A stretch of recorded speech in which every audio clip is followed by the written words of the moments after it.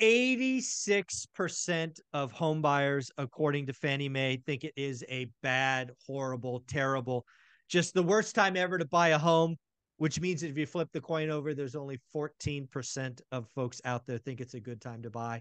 These are just record setting numbers. And I think it tells us a lot about the housing market, a lot about consumer psychology. But I want to talk to Anna Kelly and see what she thinks about 86% of home buyers thinking it's a bad time. Anna, welcome back. Hi, thank you so much. Yeah, that's a really high number. It's higher than I would have guessed, but it doesn't shock me because one, we have the most unaffordable period, I think, in history at this point, with a combination of rates and pricing. Your spreadsheet, which goes back all that way, I think last year we were second highest all-time unaffordable, and now we're the highest unaffordable, if I'm not mistaken, Yeah, it's gonna be right? it's gonna be close. It'll be very close with 1981. 1981, as of right now, is the worst, but of course, 2023 ain't over yet. It could take the record. Yes. Right. And so, at least in our adult lifetimes, in 1981, I was six turning 7 years old. Yeah, So, I couldn't sign a loan. I couldn't sign I loans don't either. remember much about that period back then, not about houses anyway. But we have suddenly seen this peak in housing prices, and then at the same time, rates that have hit in some places 8% now. So it's been pretty Yeah. crazy. So if you look at the affordability of what you could have afforded before, I saw a stat this week, and I don't remember where I read it. So sorry, I'm not giving credit to the right people, but basically, if you had a $500,000 house and you bought it 2 years ago, you needed a $5,000 a month income to afford that house.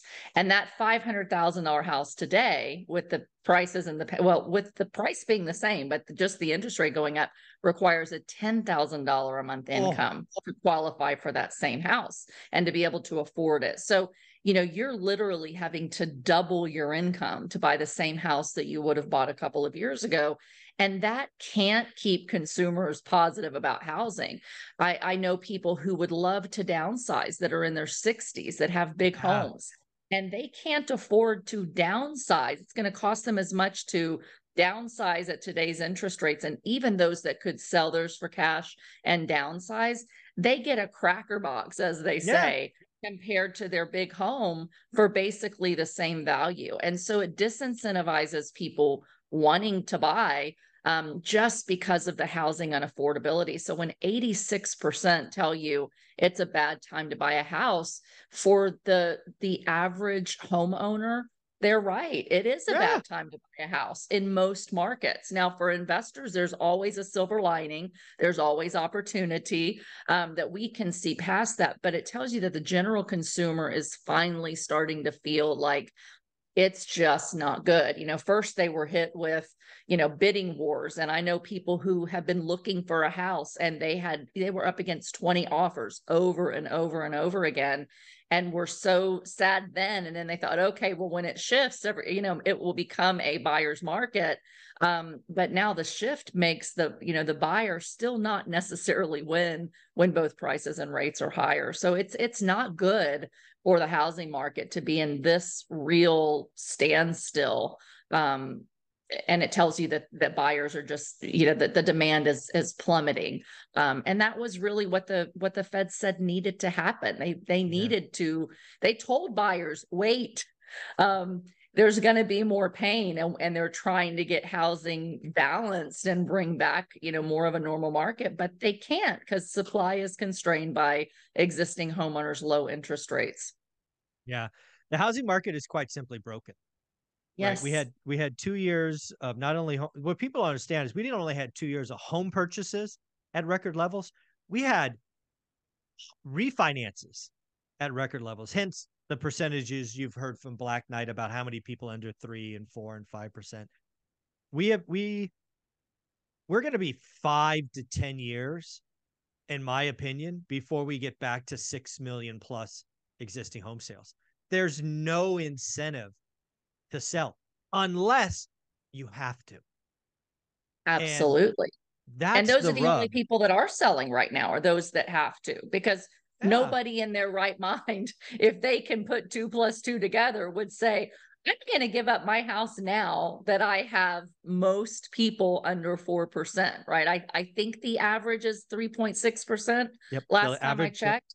Effective And interest rate is 3.6. Yes. and I believe that 80% of homeowners have a mortgage rate below 5% and 65 have a rate below 4%. And I Oh. don't remember the rate below 3%, but there's a lot, maybe 30, 35%. 23%, 23% below 3. 23%. And so again, I'll just tell you, I'm always looking at real estate every day. So I've got alerts at every market that I want for every kind of house that I'm looking at. And I saw this beautiful home yesterday and I thought, oh, I said I'd never ever move again, but that house could maybe convince me. And then of course I looked at the price and I looked at the rate and I was like, that would be really stupid. Like Yeah, not I think happening. my house is 2.3%. I've got a few that are 2.3, 2.6, 2.5, and 2.8. My home and second homes. And so I'm like, I will never sell them. Never. I'll just write them forever because the mortgage is the asset. And so, many people are doing that same math going, I could move, but is it really worth it for me to double my mortgage payment just to have a little bit nicer house? And most people are going to say no.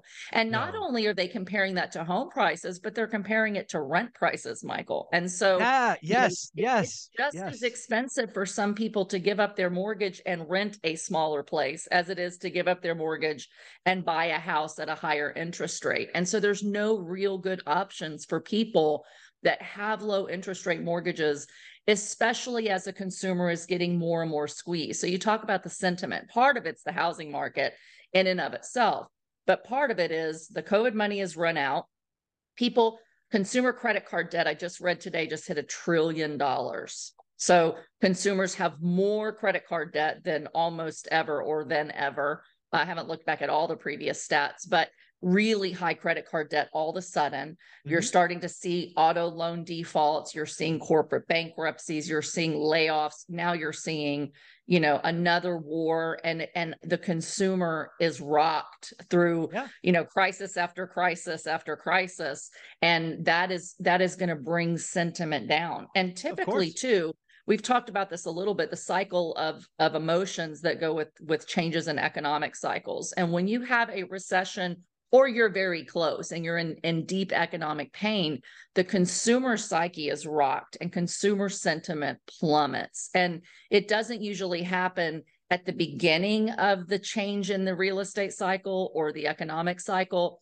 It's kind of like, oh, this is just a little setback. It's going to be okay. I'm still okay. And then all of a sudden it becomes this suddenly where the news just gets worse and worse and it rocks the consumer. And it's what often tips you into a recession that may or may not have otherwise happened, because once the consumer, their sentiment is rocked, they stop spending money. They get scared. So it's not just their house, but they don't want to spend money on anything that is basically discretionary anymore. And that's a sign that recession is more than likely on the very near Yeah. horizon.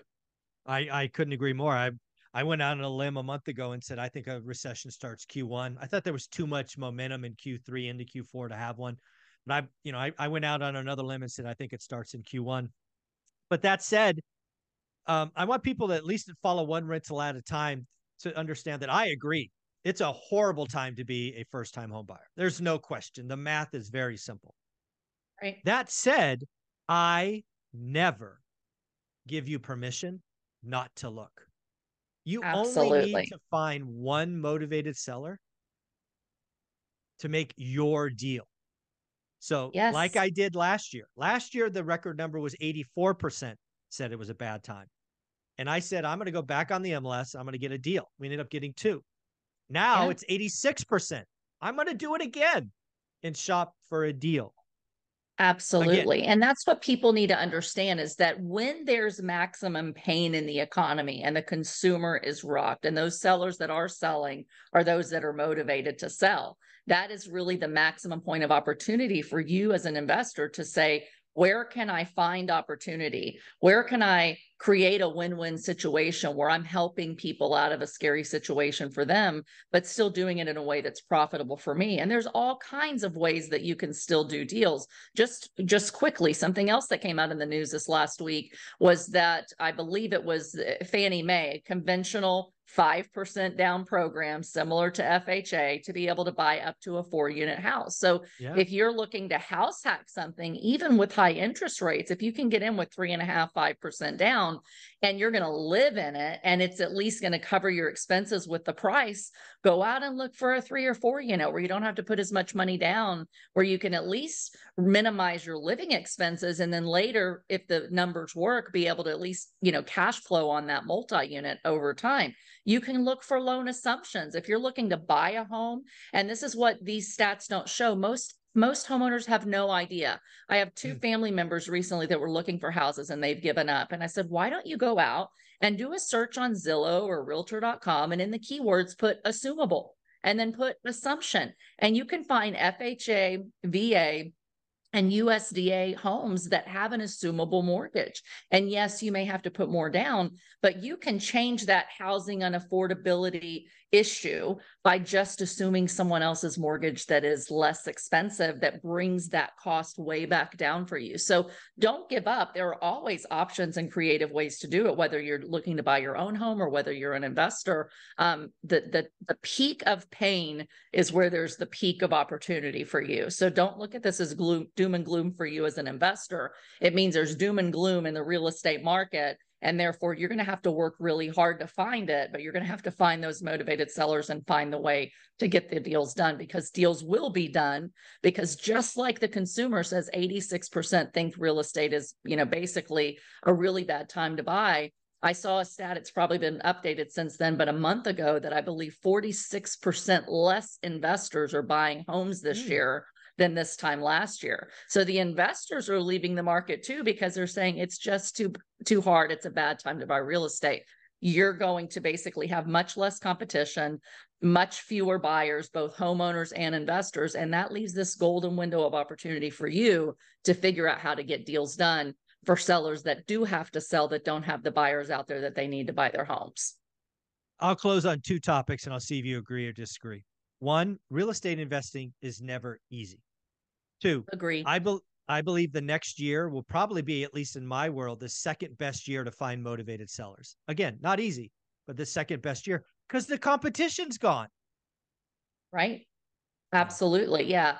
I agree with that. I think that, you've got to do the work. It's not easy, as you said. And it's not going to be just deal after deal after deal like we saw necessarily in the great financial crisis, where there were, zillions of deals of motivated sellers. But there are opportunities, and you've just got to do the work to find them. Get really good on your buy box, as you always say, and you put those alerts on so that every day, every single new listing is put on your in your inbox. You talk with other realtors, you talk to wholesalers and flippers and other investors, and you build your network, and you go after, finding those particular deals. And there will be amazing deals to be had in the next year for sure. Totally agree. Anna, where can people find you?